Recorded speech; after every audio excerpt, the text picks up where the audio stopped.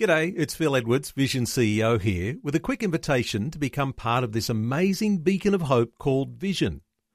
Together we can put our love into action to help people of all kinds build or rebuild their lives on the truth of God.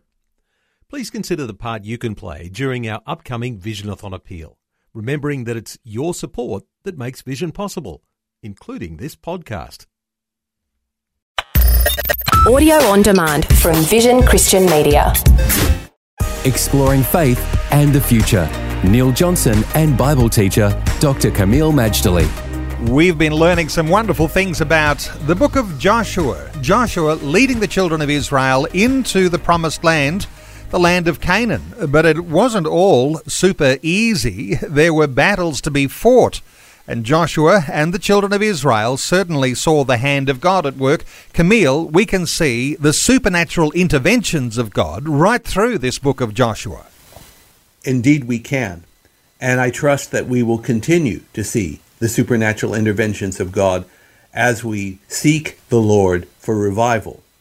With the book of Joshua, which I find most fascinating, and I've always understood it that, yes, the children of Israel had an inheritance in the land of Canaan, but they would have to get up and go fight for it. It wasn't going to be handed to them on a silver platter. That's only part of the story.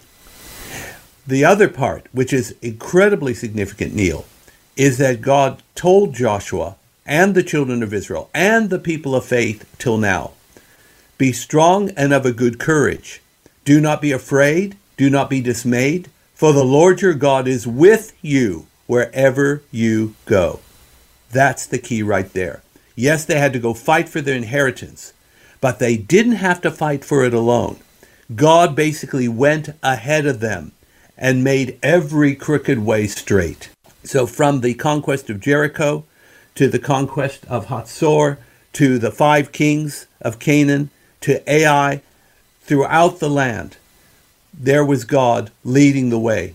And I would dare say the Canaanite adversaries knew that the God of Israel was there too. They couldn't actually see him, but they felt the power and they possibly even saw the glory before their demise.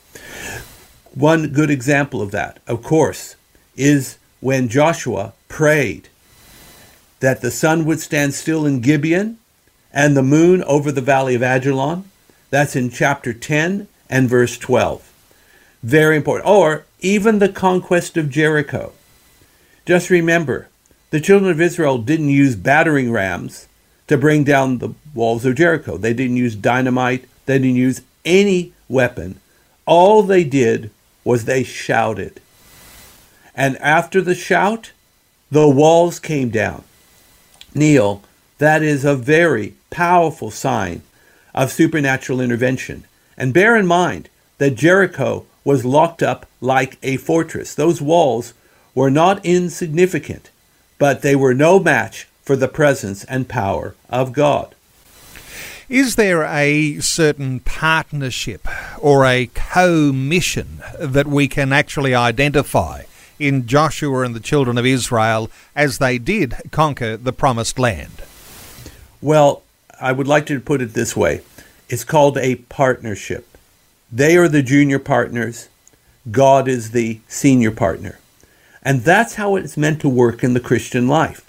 We don't do things all on our lonesome. We're meant to be following the Good Shepherd.